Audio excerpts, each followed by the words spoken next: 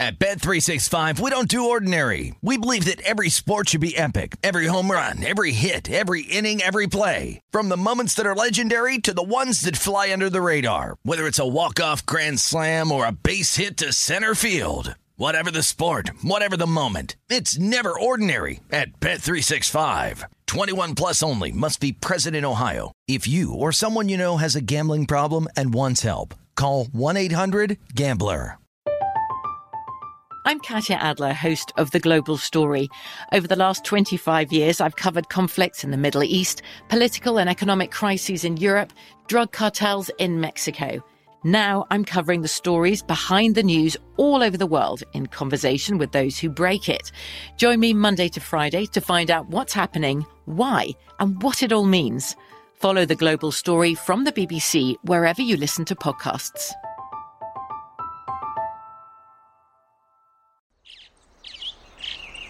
Getting ready to take on spring? Make your first move with the reliable performance and power of Steel battery tools. From hedge trimmers and mowers to string trimmers and more, right now you can save $50 on select battery tool sets. Real Steel. Offer valid on select AK system sets through June 16, 2024. See participating retailer for details. When you buy Kroger brand products, you feel like you're winning. That's because they offer proven quality at lower than low prices. In fact, we guarantee that you and your family will love how Kroger brand products taste, or you get your money back. So next time you're shopping for the family, look for delicious Kroger brand products, because they'll make you all feel like you're winning. Shop now, in-store, or online. Kroger, fresh for everyone.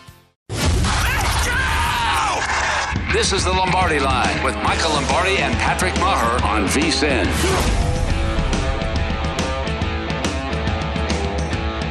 Back for hour number 2 on the Lombardi Line, presented by BetMGM. I'm Ben Wilson, filling in for the vacationing Patrick Maher. Back with Michael Lombardi from the East Coast. You can follow on Twitter, MLombardiNFL. Thanks to our whole crew. We got Matt Santos, producer behind the glass. Kevin, Dakota, downstairs as well. Rob Moreno, our technical director today. And just a quick update here on the Open Championship leaderboard for those of you just joining us. Cameron Young in the clubhouse, 8 under par with Rory McIlroy, tournament favorite, pre-tournament favorite there at 6 under par. Cam Smith at 5 under, and it is McIlroy, your in-play favorite, at plus 350. Scotty Scheffler, 3 under, one of about 13 guys at 3 under par. He is 8-1. Cameron Smith, 9-1, and your first-round leader here, Cameron Young, at 10-1. We'll talk more golf later on this hour. Rex Hoggard of the Golf Channel going to join the show in about a half hour. And then we'll close the show with a little crosstalk, joined by Amal Shah of Odds On. Amal and Mike Palm getting ready to go from our Circus Sportsbook studio in about an hour.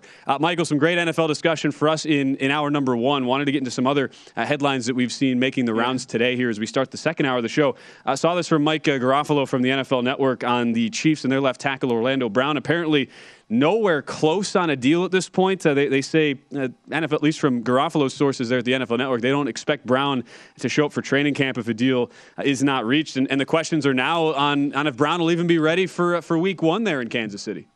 Well, I mean, I respect Mike and his report, but that as an executive in the National Football League, that report smells like it came right from the agent. Mm-hmm. You know, it came right from the agent to basically make the Chiefs aware that they're not happy.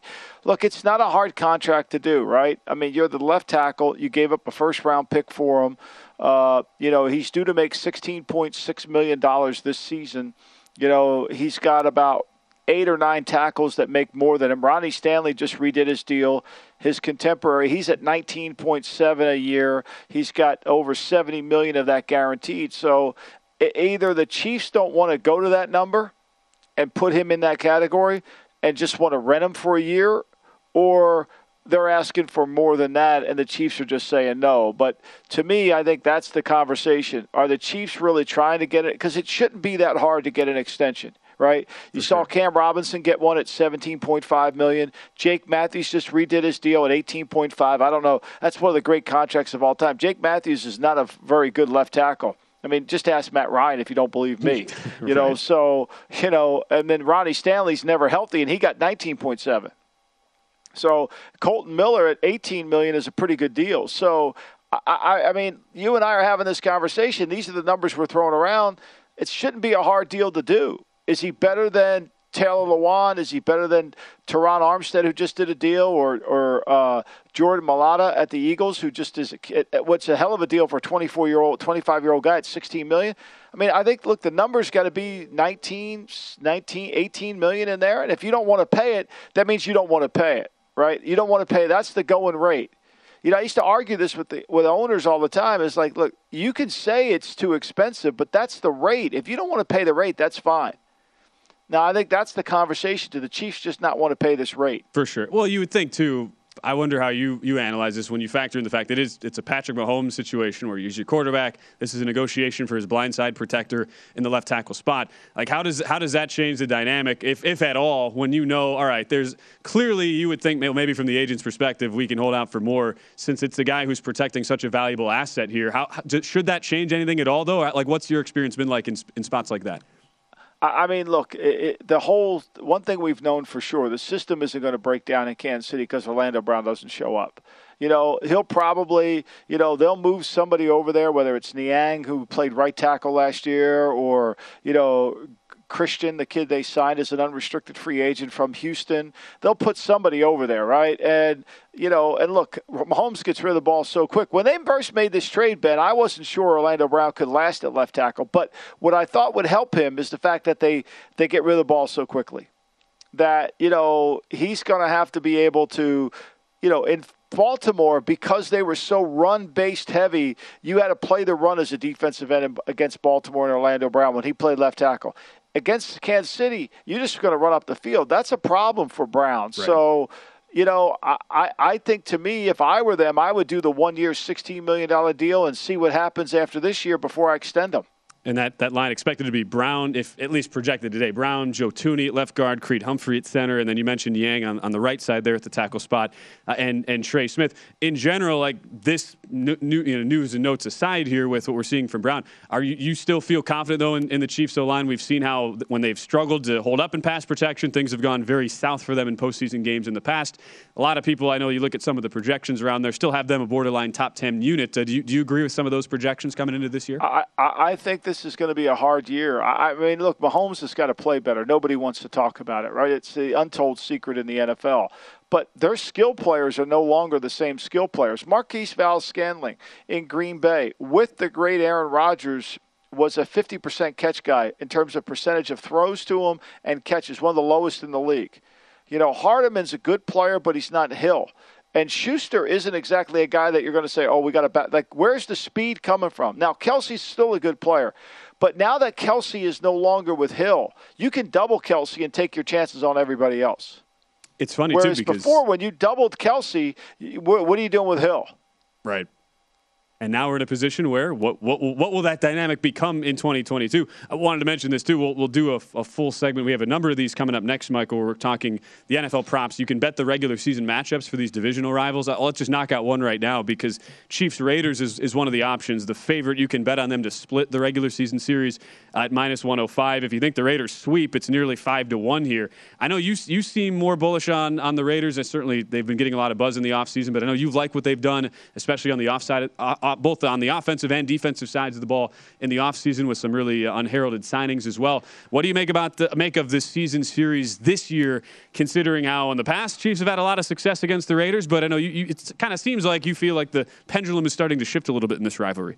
Well, let's break down. Darren Waller is every bit as good as Travis Kelce, no doubt. Maybe better if he stays healthy, right? I mean, Devontae Adams would be the best receiver on either team, Kansas City or Las Vegas. Hunter Renfro's the best slot of so they've got skill players. Now, Colton Miller's a better left tackle to me than Orlando Brown. Alex Leatherwood is a liability at right tackle, and the rest of the line is concerning. I think the biggest concern you have is the Raiders is, are they going to get enough juice out of their running game? Is Josh Jacobs going to stay healthy? I think where Kansas City is the better team is defensively. Kansas City's defensive front with Frank Clark, with Chris Jones, that's two blue-chip players. Now, they've got Max Crosby and Chandler Jones. I thought Chandler Jones was great last year for Arizona. But they need the lead to get them going. And, are they good enough in the secondary? Are they good enough at corner? Hobbs is a good slot corner. Yasin, the kid that they traded for with Indianapolis, is Mullen going to be able to hold up? I mean, Abraham is listed as a starter. I don't see it. I don't see him starting for Patrick Graham's defense. I just think he's a liability in coverage, a liability in space. So I like the Raiders. I like Carr will play better. Look, one thing, and I've always been critical of Gruden in terms of being a head coach, but Gruden got Carr to throw the ball down the field. No mistake about that. Mm-hmm. And he really expanded his yards per attempt. I think with this situation now, he can do the same thing. Remember last year as well, it was a Chiefs team that, we've been well documented, had their struggles a season ago, yet had the absolute evisceration of the Raiders when they came to Kansas City. The Sunday night game where, if Deshaun Jackson doesn't get himself completely turned around and just drop the ball in a position where he should have scored a touchdown, instead it totally swung the game.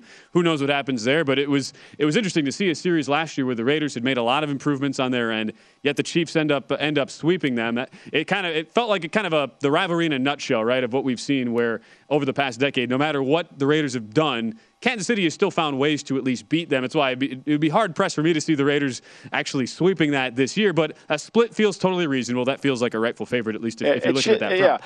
I mean, and look, let's face it, too. The Raiders are a little bit like the Bengals. The Carlson's one of the best kickers in the league. And I think McDaniels will do a really good job of managing the game, of understanding situational football. I think a lot of this for the Raiders, are they going to be tough enough inside? Are they going to get something out of Kyle Pico? Or are they going to get something out of Vernon Butler and Jonathan Hankins? And then the kid they drafted in the 4th round, Farrell. They got to get their inside defensive line has got to play up high, at a high level. Again, minus 105 is the favorite on them to split. Not that I would probably be betting any of these. These are they're fun props to talk about because we can look at these two teams within the division. But they're great. Yeah. I think it's going to be so much fun to watch, I think it's going to be so much fun to watch this year because and a lot of it, what we're talking about is, are they going to stay? Who's going to be healthy?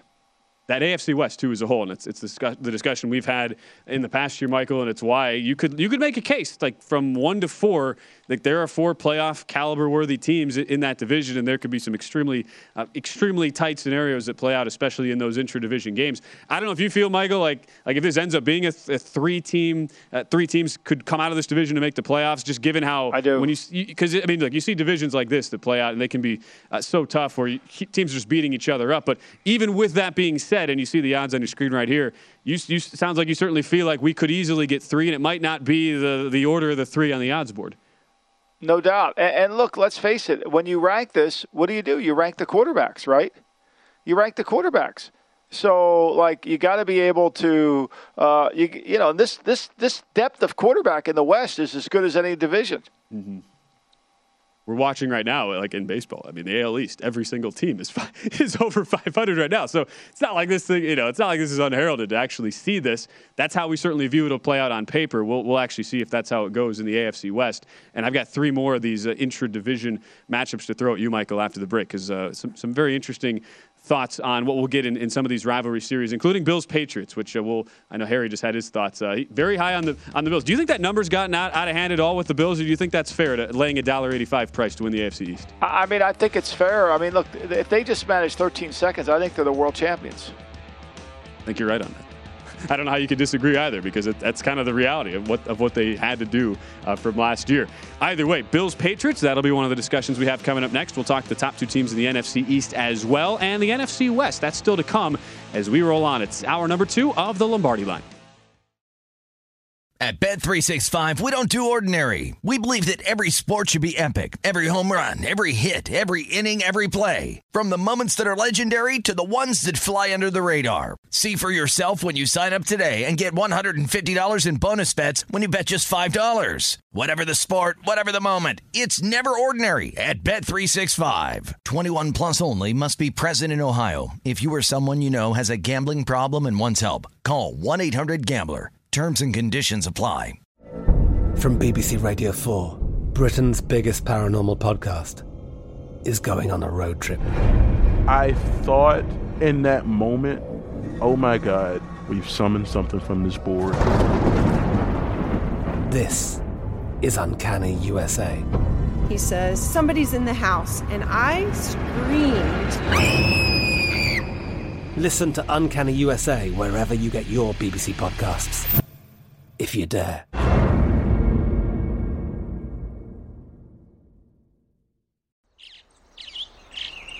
Getting ready to take on spring? Make your first move with the reliable performance and power of Steel battery tools. From hedge trimmers and mowers to string trimmers and more, right now you can save $50 on select battery tool sets. Real Steel. Offer valid on select AK system sets through June 16, 2024. See participating retailer for details. What's up? I'm John Wall. And I'm CJ Toledano, and we're starting a new podcast presented by DraftKings called Point Game. We're now joined by three-time NBA Sixth Man of the Year, elite bucket getter. Let's please welcome Jamal Crawford to Point Game. King of the Court one-on-one tournament. If they had it back in your prime, do you think you could have took it all? I'm going to be honest with you. I don't think I could have took it all, but I think I would have shocked a lot of people. I think Kobe and everybody in their prime, Kobe would win a one-on-one contest. Yeah, because you got to think. He's going to guard. He don't care about guarding. He's going to guard. He's going to guard. Like, you see him in the Olympics, he's going to guard. And then on top of that. I'm not guarding like that, CJ. Ladies and gentlemen, please welcome Sam Cassell to Point Game. I remember you came out from prime 10. I mean, he was in a culture shock. And then he's going through withdrawals about winning. Remember what I told you? I said, OG, you think I can get paid and go back and play in college because it ain't it? Check out Point Game with John Wall and CJ Toledano on the iHeartRadio app, DraftKings YouTube, or wherever you get your podcasts.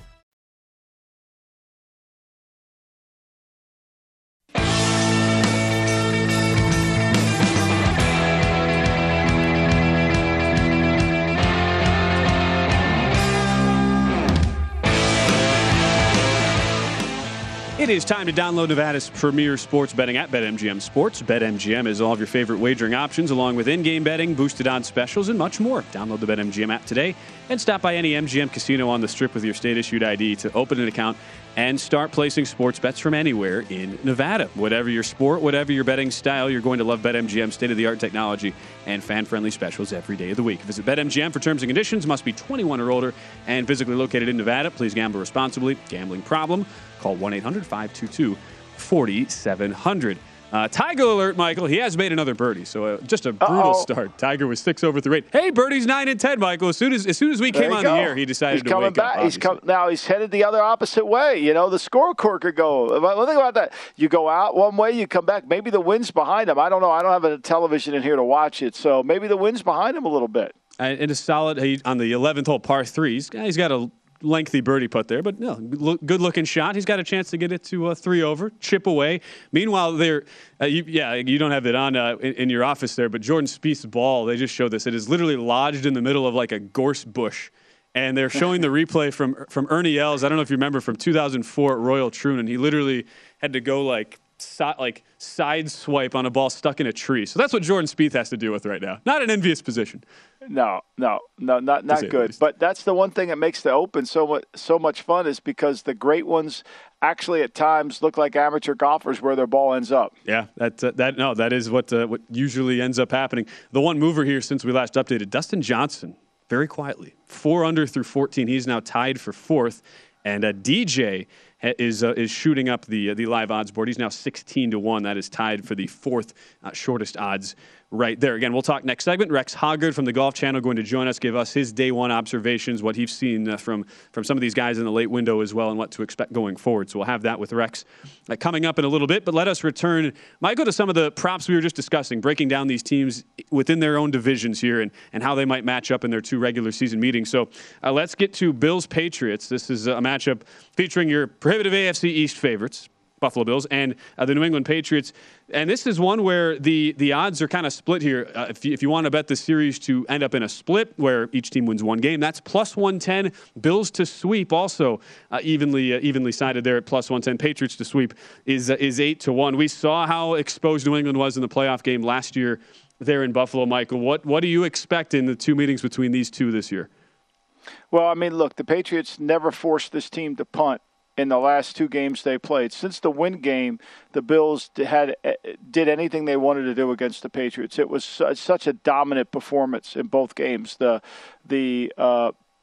game in New Foxborough and then the game again in Buffalo. And so I think, to me, unless I see something different out of the Patriots defense, which is missing J.C. Jackson, I think what changed for Buffalo, Ben, is their approach. When that win game happened and then they lost to Tampa the next week, they basically decided to use Josh Allen as a single wing quarterback, and that became deadly, especially in the red zone. And this led them to kind of become almost unstoppable offensively because of his ability to run with the football and break tackles and play with such physicality. So I think this is a hard game. I think the Bills to go 2-0 at plus 110, I think is a pretty good play. You wonder, too, because certainly Bill Belichick will, in looking at this particular matchup, would try different things schematically, right? But what about the personnel? Like, do you believe, Michael, when you look at the Patriots and you mentioned how the defense projects to look this year, do they have the guys to do what it takes, even with the scheme and the adjustments that Belichick makes? Do they have what it takes to realistically slow down Allen over the long haul over a 60-minute game? Well, the last year they didn't. I mean, last year with Kyle Van Noy, with Jamie Collins and Hightower, they were so slow. And that became a real problem. And what becomes a problem, too, isn't that you're slow at linebackers when you're slow at defensive line. You can't catch them. You can't catch them. Now, they improved that a little bit with Mack Wilson. All right, so they get a little bit faster with Mack Wilson. But, Judon's got to play at a high level. They've got to get more out of their defensive front. Uche, the kid they drafted in the second round in 20, they've got to get something out of him. Ronnie Perkins, who they picked in the third round. Afridi Jenkins in the third round. Those three players, to me, along with Cameron McGowan, those four guys have got to play and really make a difference and show that they've got enough speed on the team. I don't think they're going to get as hurt at corner as many people think, but where I think they get hurt is their front seven, their lack of speed there. I think that's got to show the difference. Look, I think they're going to be good offensively. I don't know who's going to call the plays, but they've got some good players offensively between Parker, Bourne, Jacoby Myers. They draft the kid Thornton. Aguilar's still there. They've got two good running backs in Stevenson and Harris. The quarterback's going to get better, and they've got two good tight ends. And the offensive line is essentially back intact. We're still waiting to hear who's actually going to be the play caller offensively. The one note I would just make on the schedule, for people who actually want to go bet this, because on the surface it seems like, all right, would be tough to see the Patriots winning a game based on what we're saying. But the second meeting between these two teams is Week 18. So if Buffalo has, say, a 1 seed locked up, or if they've got the division well in hand, nothing to play for, that's just the one thing to look out for since they do host New England. They're Week 18. The first meeting will be in Foxborough. That is a Thursday night game on the old Prime Video. Al Michaels will be there. December the 1st, that's Week 13. So these teams will not actually square off until pretty deep in the season here. 2 meetings in the final 6 weeks. In the meantime, let's transition, Michael. Go NFC East. Eagles, Cowboys. There's been a lot of discussion throughout the offseason of which of these two teams should be the favorite there in the NFC East. It's been the Cowboys, but a lot of movement. A lot of people betting the Eagles there to take that division this year. We saw Miles Sanders come out a couple weeks, say they've got the all-star team there in Philadelphia. As you would imagine, because of that, the odds-on favorite here is for these teams to split their season series at minus a $1.15. Do you feel the same way, that these are two pretty evenly matched teams heading into the year? I do think that, but I think my concern about Philadelphia is anytime they played a good passing game last year, they were disastrous. In those 6 games, Ben, against good quarterbacks, with Brady being twice, there was only 36 incomplete passes in those games. How are they going to improve defensively? Well, they have improved their linebacker position. They're a zone team.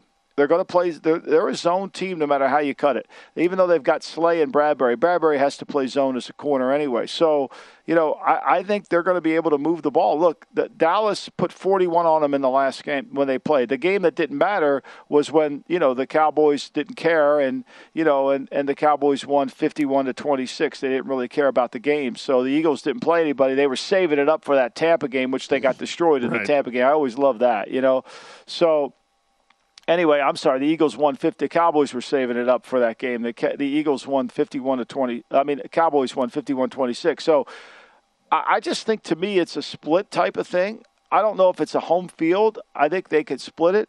But I do think that the Eagles and the Cowboys should move the ball. I would say this, the over in both these games might be a good play. Right, and these two teams will face off first Sunday Night Football, Week 6 there in Philadelphia, and then Week 16, Christmas Eve. That'll be the primetime Fox game from Arlington and Jerry World. Do you worry at all? Like for Philadelphia, you talk about how they were exposed in the linebacking and really more the secondary parts of their defense at times last year. The backbone of that team certainly defensively has been on the line with a guy like a Fletcher Cox and Brandon Graham who've been very productive. Do you worry at all, though, with the fact those guys are now 31, 34 years old, respectively, with the general depth? Like, where do you see the Eagles in that part of the ball with the rotational pieces they've got there behind those two? Well, I think they got to get Hassan Riddick to play like he's done the last 2 seasons. I mean, he's key because he's going to basically take some of the reps off of Brandon Graham. And then Jordan Davis is going to take some of the reps off of Fletcher Cox. And if Hargrave plays the way he did last year, that's certainly a plus. But they add the white kid from the Chargers, who's a really good undersized linebacker who runs the football. I think they're going to be – I think they'll be as good up front as they've been in the past. The key is going to be, can they hold up when they have to play man-to-man? Slay's over 30. Bradbury is not a man-to-man player, and you can create some matchups with their safety. So, but if they get the lead, look, the Eagles are all about, they've got to be able to get the lead, run the ball. They keep the ball away from you. And if Hurts protects the ball, they're a hard regular season team to play. They get easier to play in the postseason. Think about this. The Bengals last year were one of the better run defenses during the regular season. When it came time for the playoffs, they kind of let the run game get away from them. Every team ran for over 100 yards except for the Rams, and they basically defended the pass better because they understood the value of throwing the ball. The Eagles are the reverse. They can run it, but they can't throw it when it matters in the playoffs. And you mentioned, too, right, it's going to be a big test to see, especially with so many people backing them this year, what sort of leap, what sort of jump will we see out of the quarterback position in 2022, at least for the defensive line? You mentioned some of the additions. It's Jordan Davis, Hassan Reddick in the offseason adds there, and then Derek Barnett back on the team from free agency. So they have tried to bolster that overall rotation that they'll get, and we'll see how it works out for Philly. But makes sense that would be the favorite, minus 115 for those two to split. Any quick thoughts? 49ers, Rams, do you see a team having a significant edge here either way in that matchup? I think the Rams will have an edge only because we don't know how good Lance will be. I think if Lance shows he's half decent, the 49ers defense can get him a split. Plus 380 on a Niners sweep. Rams to sweep 2-1, and then the split there is a juice minus 110 on each side. Tiger Woods, he's lining up a par putt here at 11, Michael. Come on, he's 2 under since we came on the show. We've got to keep the streak going there for Tiger. Big par save he's got at 11 after leaving his birdie putt about 6 feet short. We'll tell you what happens on the other side. Actually, he missed it. Wow, brutal. Rex Hoggard, though, from the Golf Channel, going to join us next here on the Lombardi Line.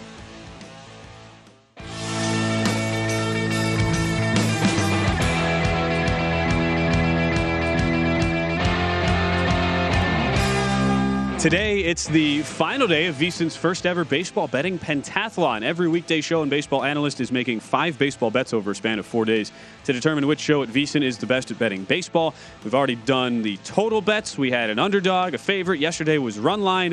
Today, final day, it's a prop bet. The winner is going to be announced tomorrow morning, July the 15th at 9 a.m. Eastern, 6 a.m. Pacific, on Follow the Money, as we are back on the Lombardi Line, presented by BetMGM. We're not participating, Michael, here on the Lombardi Line. I'm sure even though you're not like a baseball bettor, you could have found your way. It's a small sample size, Michael. You could have backed your way into some winners. Bill A.D. and John Goulet, they saved me with that one. I mean, they didn't want to embarrass me. They didn't want me to foul out in the first day. It was like when I was at the military academy and we would do maneuvers, and I would be the first one to die, like that. They didn't want me to have that. They didn't want to embarrass me. Try to save you from yourself. I am technically on Team Primetime Action because I'm hosting that 4 of the 5 days this week, and we're in a bit of a hole. We're 1-3 heading into the final day. I think we're second from last. So the angle I'm looking at tonight, I don't know if you saw this. The Royals. Hey, baseball's hard now. Baseball's hard to play. It's a hard sport to go. Very tough. So the Royals have like 10 unvaxxed guys who are not making the trip to Toronto. So that's essentially like a AA, AAA squad there. And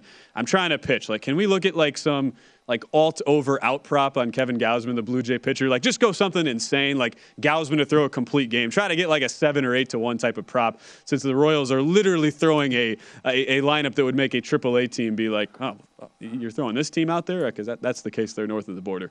But I digress. We've got a lot of ground to make up. Unfortunately, Tiger did miss that par putt going to break. So he's back. He gives one back, Michael, back to a 5 over there. He has played Now, I believe that was his 11th hole of the tournament. So Woods in a precarious spot right now. A couple shifts on the odds board here. Scotty Scheffler gets back to 4 under. Big birdie for Scheffler at the 14th to get into the top 5. And then right as that was happening, Dustin Johnson, he gives one back. So back to 3 under par there at the through 15 holes. So he bogeys his 15th. Still your odds-on favorite, and this won't change. Rory McIlroy 3.5 to 1, 2 out of the lead, 6 under 66 day one. Cameron Young. Just how about this, Michael, the 10th player ever to hit all 18 greens in an Open Championship round, and Cameron Young wow. did that in day one. Now, again, these greens are very large. Done it? But that just tells you how bad the weather is out there, right? Oh, yeah. Traditionally, only one of 10 guys to do that with some of the largest greens you see in the world. But Young was feeling it today. He's 10 to 1. I don't know if he can sustain it. He was near a triple-digit long shot coming in, but an outstanding round number 1 for Cameron Young. We hope to have Rex Hoggard here momentarily. But in the meantime, Michael, just wanted to circle back onto that 49ers-Rams discussion we were having right at the end of the last segment, and looking at the scheduling here for this season. It'll be Week 4. Rams take on the Niners at Levi Stadium. That is a Monday night game there on ESPN. And then they square off again right after the Rams bye week there. So Week 8, primetime home game there on Fox. So you would certainly think the scheduling edge probably on the Rams side, right? When you look at this for the 49ers, just making sure they're not in the, it'll be, Niners have a really tough stretch where they go home Kansas City and then at the Rams leading into a bye week. So just keep that in mind when you're looking at this.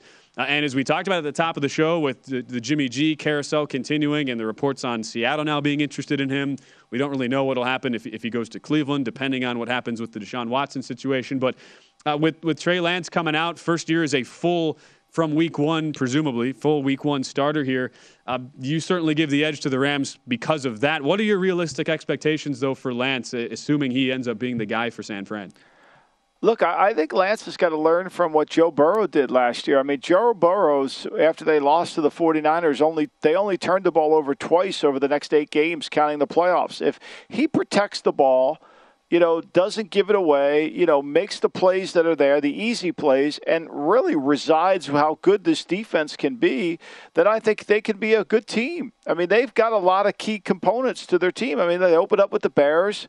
They play Seattle. Of course, they got to, they get to go to Denver. But a lot of it is Lance playing within himself, not trying to do more than he's capable of doing. We're not sure what he's capable of doing, but not to play outside of it like he did at Arizona, where he's trying to force things. And then he's trying to throw the ball with velocity on every single play. So, I mean, I'm going to watch him this summer to see if he'll play what I like to call slower. Will he play slower but play fast? Will he play with control? That's the key. And I haven't seen him do that yet. I'm sure that will be one of the teams you're owning in on in your preseason film room study. How much are you? I would think for a guy like that, that's a situation you're going to evaluate preseason film with a lot more intensity than you might for some of the other teams in the NFL who have more established starters at that spot, or who have a system that you kind of know what you're going to get out of them. In general, what are you looking at preseason wise when you're doing your film study that you want to see for some of these teams that are A, either in rebuilds, or B, have a guy like a Lance at such an important spot like a quarterback? Look, the preseason, he'll play limited reps. But what he does play, I want to see him throw the ball with anticipation. I don't want to see him hold the ball because it's preseason. The coverages are not going to be very complex. So I want to see him to play with a lot of confidence. He knows when he gets the ball in his hands where he's going with it. One of the things that made Joe Gibbs such a great head coach was because he made the game easy for the quarterback. So that whether it was Doug Williams, Stan Humphries, Mark Rippon, the game all looked the same to him. And that's what I want to see with Lance. Can the quarterback look comfortable back there? I don't need him to do elite things. I just want him to execute the offense the way Kyle has. Now, Kyle's not going to show anything in the summer. He'll be in 2 formations most of the summer. He'll be very generic, very bland. A lot of the work that will happen in San Francisco will happen against any of those teams they scrimmage against, they practice against. Mm-hmm. Then you'll see a little bit. We'll hear some things from there how Lance is doing. But when I watch him on tape, I really am looking for his anticipation. Can he throw the ball with a sense of timing? and not when the receiver's wide open. Right. Not as a result, I don't know. This is a prop we would be looking to bet since, again, a lot of uncertainties there. What will we get out of him? And we'll have probably a better idea once we at least see the first couple of regular season games. But his prop, at least, you can bet on this. 21.5 is his passing touchdowns, Michael, considering he played, he started twice, appeared in 6 overall games, threw 5 touchdowns to 2 interceptions last year. 21.5, I mean, that feels like a pretty accurate number, you would think. If he's, again, that's kind of assuming he starts all 17, though, right? Right, and it's also assuming Kyle's going to let him go a little bit. Is he going to let him kind of keep him tight to the vest, which I think he will. A lot of it will depend on his confidence level in the quarterback. We'll know that early in the preseason. I think that's a play. Wait till the preseason, see what you see of him, and then go with it there. I'm with you on that. And that is, I believe, tied for the few. Yeah, if I look at the list here, Ryan Tannehill is the other one who has set it to 21.5. And now that's for completely different reasons, right? Because we think, well, maybe Malik Willis, he could be a factor there in the quarterback room. But if you're looking at potential unders, it makes sense that Lance is so far down the board there at 21.5. It's funny because I think a lot of people, Michael, they'll look at the Tannehill one and they think, wait, really? 21.5 for this guy? But what would you give the odds on him starting a full 17 there in Tennessee this season? Oh, I think he definitely will. But I think the reason his number's so low is because of the big guy behind him. They're going to hand the ball off to the big guy behind him, and he's going to get they're not throwing it. It's a little bit the opposite of what we talked about, with Chad Pennington and Paul Hackett and Russell Wilson and Nathaniel Hackett. I mean, they're going to run the ball when they get it down there, and they're not a big strike plague team. Losing A.J. Brown, who's going to make the plays on the outside? Burks, is he in shape to make the plays? Can he make the plays? I think that's the question. Right, 21 for Tannehill last year. So again, that's right on where the number is at. Even though he was at 33 there in 2020, in the 2020 season, just drops back to 21 here in the past season. That was his age 33-year-old season. So interesting what we'll get out of that one. We didn't do the odds for the Colts Titans for their regular season matchup, Michael. But I guess just to mention that briefly, since we're in an AFC South that is presumed to be basically 2 teams in a race for that division, where you see the Colts, last time I saw, they were in the minus 105, 110 area there, depending on where you look on the odds to win that division. Titans more in the plus 125, plus 130 range. Are you bullish, bearish on either of those teams looking at the top 2? And given that they've played had some tight in-season series here in seasons past?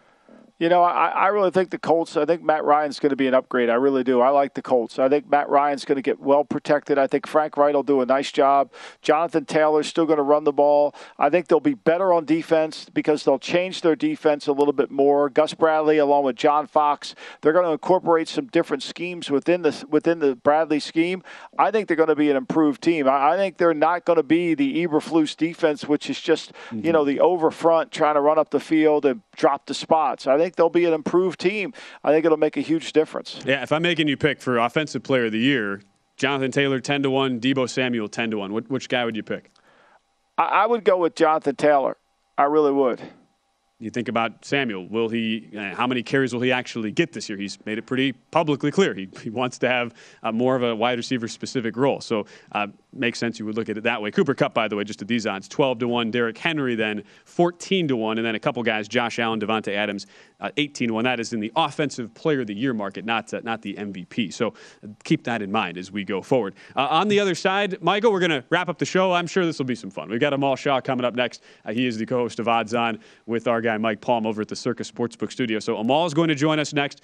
Little golf updates we'll have as well as we close the show. Dustin Johnson has hit one tight in at 16. So he's got I said it hits it tight, and then it takes a big old roll down a ridge, and it's actually going to be kind of a tough birdie putt. So that's the nature of the Open Championship. You never really know with these guys. But DJ at 3 under, Scheffler now at 4 under. Again, the leader, Cameron Young at 8 under. We'll talk with them all, wrap up the show when we return here on the Lombardi Line.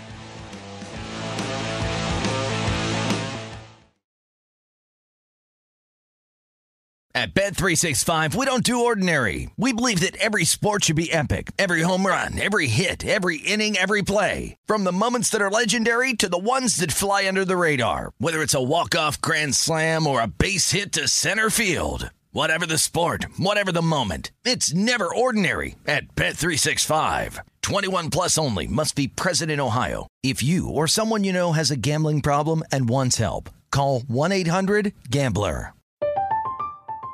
I'm Katya Adler, host of The Global Story. Over the last 25 years, I've covered conflicts in the Middle East, political and economic crises in Europe, drug cartels in Mexico. Now I'm covering the stories behind the news all over the world in conversation with those who break it. Join me Monday to Friday to find out what's happening, why, and what it all means. Follow The Global Story from the BBC wherever you listen to podcasts.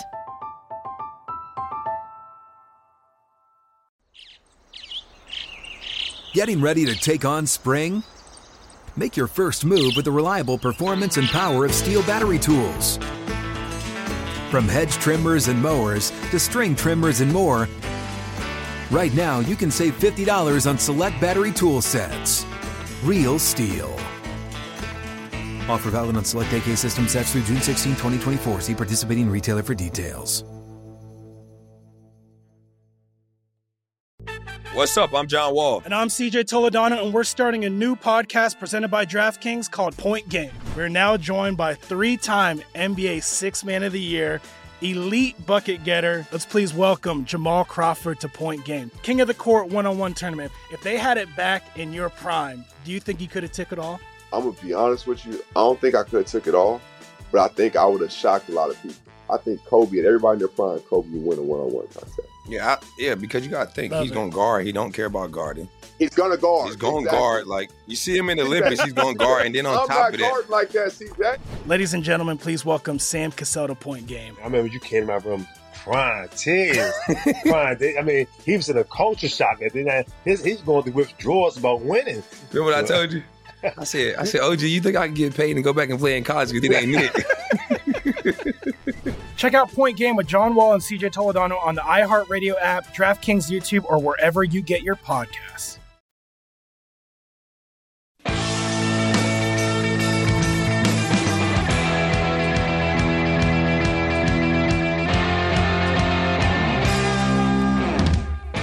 BetMGM, the king of sportsbooks, unleashes the spirit of Las Vegas with BetMGM rewards. Every time you make a wager at BetMGM, you can earn BetMGM rewards points you can redeem for online bonus credits like free bets and risk-free tokens. Planning a trip to Vegas, you can also convert your BetMGM points into MGM rewards points that you can use towards dining, shows, and hotel rooms at over 20 MGM Resorts properties located on the Las Vegas Strip and nationwide. BetMGM Rewards is sports betting's premier loyalty program featuring exclusive offers, incredible experiences, and valuable perks when you wager on the BetMGM app.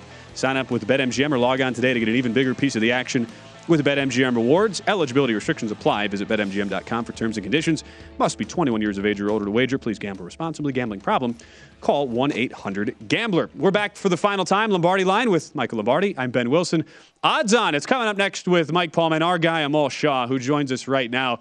Michael, you got to understand, this is the perfect person for me to ask this question to because I saw this poker hand last night at the WSOP main event. Imran Bahani. Did you see this, Amal? Guy on a flops two pair on the flop. Opponent goes with a min raise after Bahani checks. Guy goes min raise for, I want to say, 600,000. And Bohani basically throws his cards in the air, thinking the guy went all in, only to realize he didn't. And he just turns his card over, starts celebrating. One of the most ridiculous poker hands I've ever seen him all. I don't know if you saw this, but have you ever seen that before? It's the most ridiculous thing that you could ever possibly have happen in live tournament play. I didn't see what happened. Unfortunately, for a lot of people that may not follow poker closely, it might be a little bit more difficult to kind of conceptualize. But so what was the result of it? Obviously, the guy just mucked his hand, or he folded his hand. Well, yeah. So he flips over his cards, and the dealer's like, "Yeah, the hand's still going. Like he didn't, you can." Right. That's what I'm saying. That's what. Yeah. Yeah. So he left his cards face up on the table. Turn comes. He bets. I think he forced the guy all in and he folded. So it ended up working out. It was just one of the more ridiculous things ever. And I was just trying to picture them all at the table being like, dude, what are you doing, man? And the guy started, he did the ride the pony celebration. He started like running around the table. It was crazy. Amal, why aren't you in this? You're so good at it. Why did you decide not to play, or you've given up your poker days? No, I never play. I never play tournaments, cash only. Okay. The tournaments take take two things I don't have in life: patience and patience. And Michael, when I sit there at the table and these guys take more than 30 seconds to make a decision, my standard line is, "Hey, can you make a decision? I'm not going to live forever, unlike you." Yeah, exactly. I don't blame you. The great thing what you just said there is your strengths and weaknesses. So let's shift into one of your strengths, which is Ohio State football. Where are you on the expansion into now having UCLA, USC, with the potential of Oregon or Washington coming into the Big Ten? I think it's good for the Big Ten. I think it's good for USC, UCLA. I think it's bad for the national landscape of college football, and I think it's bad for the other programs in the Pac-12 currently as it sits, the other 10 teams. For USC and UCLA, I think it'll help them get a little bit of traction in the Midwest. Look, the reality is the best recruits are in the southeastern part of the United States. We've seen an influx of population move to those parts of the country, so it's going to be a challenge still for USC and UCLA to get some of those kids. But I think it helps in the sense that you say, hey, you're from Iowa, you're from Ohio, what other states? Come to USC, UCLA, you're going to be seen weekly, locally on television. You're going to get an opportunity to play a home game once every 2 years. I think it becomes an easier sell. I think the same thing can be said from kids from California going to Midwest schools also. I think if you look at it, Washington State, Oregon State, potentially, those types of schools are in real trouble here, Michael, because nobody's looking for the Corvallis market or the Palouse market. So from that standpoint, I'm not sure how this plays out. I think we wind up with potentially 2 to 3 super conferences.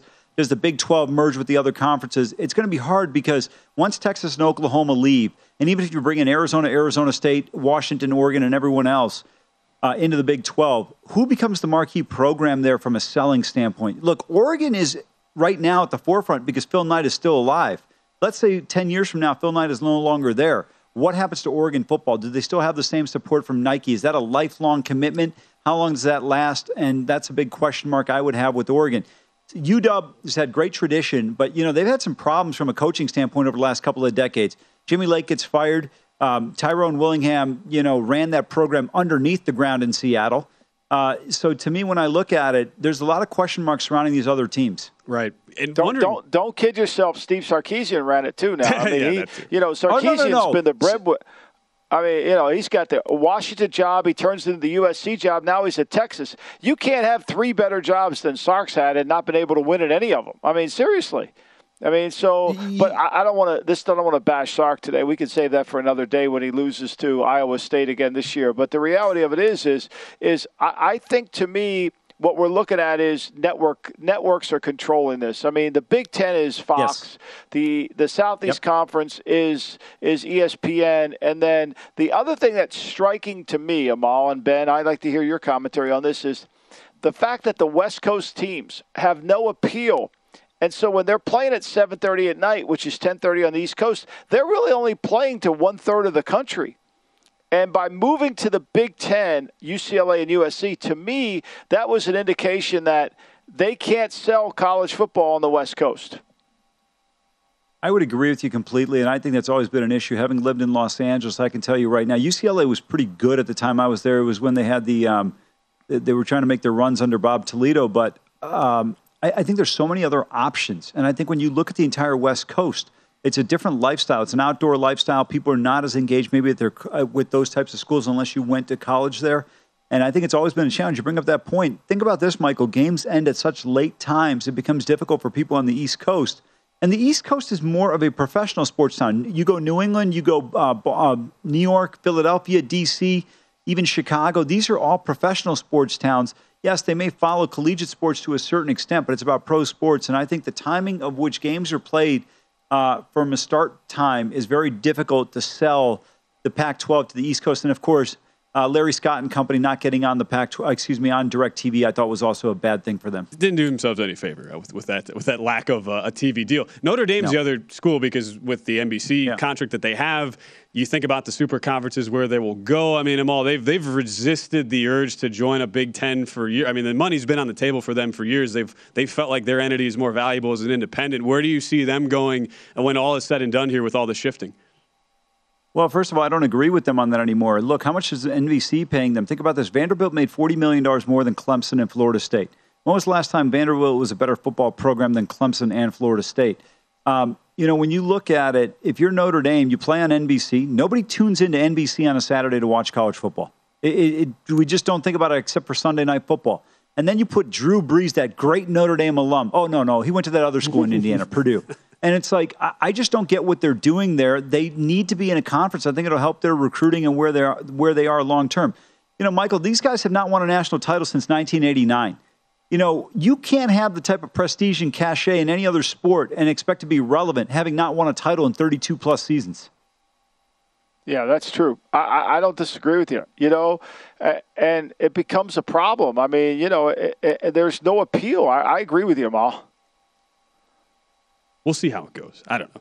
And look, the whole NBC thing. Did you see the Thursday Night Football or the Amazon? They're now thinking maybe Drew Brees could be part of what was it, like a studio team? I know you had thoughts on his performance year one there and his whole claim. Oh yeah, NBC didn't fire me. I could do whatever I want to do. He basically went the Kyle Shanahan route on what he says he's doing with his time. Well, that's fine. He can say whatever he wants. We all heard him. It doesn't really make a difference. The other thing is that I have a problem with bringing in Brady and Brees and some of these other guys.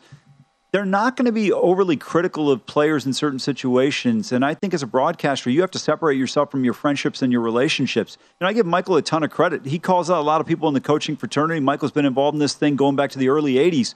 There's a lot of relationships he has, but he calls a spade a spade. And I think if you're not going to do that, you're doing a disservice to the organization that's paying you extremely well, and you're doing a disservice to the fans and viewers that are listening in. And nowadays, people have become so well-versed on football. It's like you're trying to sell them something and nobody's buying it. Be honest, be transparent. You don't have to come on there and say, hey, this guy's an idiot or this, and this, but you can say this was a bad decision. Brandon Staley calling the timeout at the end of the game. What was the purpose of that? Maybe the Raiders don't kick the ball, but regardless, it was not a benefit to them, and calling him out is the right thing to do. And I think you have to be completely transparent, and if you're afraid to do that, then don't take that role. He doesn't need the money, so don't sit there and try and sell us something and try and make it sound like you're being genuine and transparent. No doubt. No, I agree completely. I mean, look, we have a responsibility to people to listen to us, to be honest and tell them the truth. Absolutely. That's one of the reasons why football, there's such a lack of knowledge between the game and the actual game, because nobody's really sharing the information that needs to be shared. Right. It's not like John Madden in the early 80s, like trying to explain what a toss sweep is. I mean, we're way past that as football, no doubt, as an no audience. Doubt. Absolutely. What do you got, Amal? No, I was going to say, I think we need to find something in between, right? Because Madden sometimes would tell you there's going to be a stoppage after the punt. We've only been watching football for 30 years. We know that. Only person that doesn't seem to know that is Les Miles. But the reality of it is, I think most people watching are very well nuanced. I think there's certain things, if they're sitting there talking, hey, this is the difference between a 2-deep and a 3-deep. If they're playing a cover 2, the reason why the tight end can be very effective is because in a cover 2, this is the situation. And if you can explain something like that, I think it would make the fans much more knowledgeable. The timeout after Thanks, the punt. Amal. Yes, classic. Thank you so much, Amal. Appreciate you, buddy. Thanks, Ben. Great job, Ben. Michael, thank you as well. We'll see them all here in just a second. On the other side, Odds On with Amal Shaw, Mike Palm. Always a blast hanging out with Michael Lombardi. Michael, I'll be back with you on Monday. Can't wait for that. Michael back tomorrow on the show as we wrap things up here on the Lombardi Line from VSiN. At Bet365, we don't do ordinary. We believe that every sport should be epic. Every home run, every hit, every inning, every play. From the moments that are legendary to the ones that fly under the radar. Whether it's a walk-off grand slam or a base hit to center field. Whatever the sport, whatever the moment. It's never ordinary at Bet365. 21 plus only. Must be present in Ohio. If you or someone you know has a gambling problem and wants help, call 1-800-GAMBLER. I'm Katya Adler, host of The Global Story. Over the last 25 years, I've covered conflicts in the Middle East, political and economic crises in Europe, drug cartels in Mexico. Now I'm covering the stories behind the news all over the world in conversation with those who break it. Join me Monday to Friday to find out what's happening, why, and what it all means. Follow The Global Story from the BBC wherever you listen to podcasts.